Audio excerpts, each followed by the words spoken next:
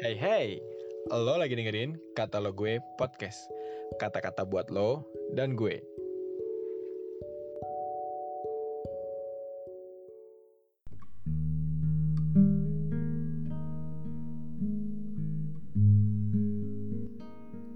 Shalom. Renungan tanggal 7 Desember 2023 berjudul Allah yang menyertai kita. Renungan hari ini diambil dari Matius 1 ayat 20 sampai 23. Tetapi ketika ia mempertimbangkan maksud itu, malaikat Tuhan nampak kepadanya dalam mimpi dan berkata, "Yusuf anak Daud, janganlah engkau takut mengambil Maria sebagai istrimu, sebab anak yang di dalam kandungannya adalah dari Roh Kudus. Ia akan melahirkan anak laki-laki, dan engkau akan menamakan dia Yesus, karena dialah yang akan menyelamatkan umatnya dari dosa mereka." Hal itu terjadi supaya genaplah yang difirmankan Tuhan oleh Nabi.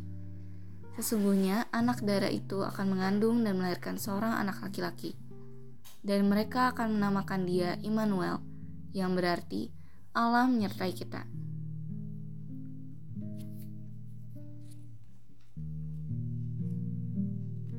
Immanuel, Allah menyertai kita. Pernyataan yang sebenarnya dinantikan oleh bangsa Yahudi pada masa itu. Setelah mereka mengalami masa-masa gelap karena meninggalkan Tuhan sejak zaman Salomo hingga mereka diserahkan oleh Tuhan, bangsa ini menantikan Mesias yang dijanjikan.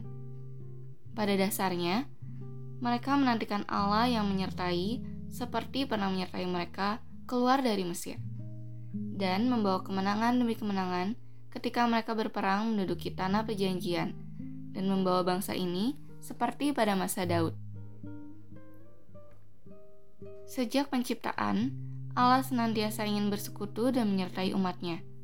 Bangsa Israel, sebagai bangsa pilihan Allah pada masa itu, bahkan tidak punya keinginan hal tersebut hingga Allah menyatakan dirinya secara khusus ketika membebaskan Israel dari perbudakan.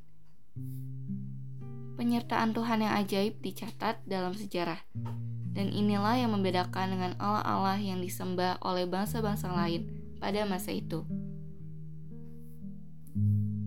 Kelahiran Yesus di muka bumi memberikan pengharapan baru tidak hanya kepada bangsa Israel, tetapi kepada seluruh umat manusia yang mengaku Yesus sebagai Tuhan dan Juru Selamatnya.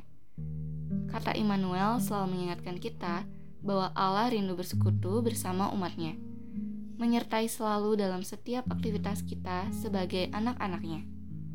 Immanuel juga berarti Allah menyertai proses perubahan hidup kita, dari orang berdosa yang dikuduskan oleh darahnya dan diubahkan menjadi serupa dengan Yesus. Proses ini tidak mudah dan tidak bisa kita lakukan sendiri dengan pikiran manusia. Kita membutuhkan Roh Kudus untuk menolong dan memimpin kita melewati proses panjang yang disediakan Bapa. Immanuel, Allah yang menyertai agar kita sampai dan tidak tersesat oleh tipu daya iblis dan berbagai filsafat dunia yang menyesatkan. Bapa ingin seluruh anak-anaknya sampai kepada tujuan yang dikehendakinya. Dia ingin kita disertai oleh penolong yang dikirim Bapa, senantiasa dipenuhi oleh Roh-Nya, dan rela dipimpin, maka kita akan sampai kepada rencananya. Apapun pergumulan teman-teman pada saat ini, ingatlah bahwa Dia selalu menyertai kita. Sekian renungan kita pada hari ini. God bless you.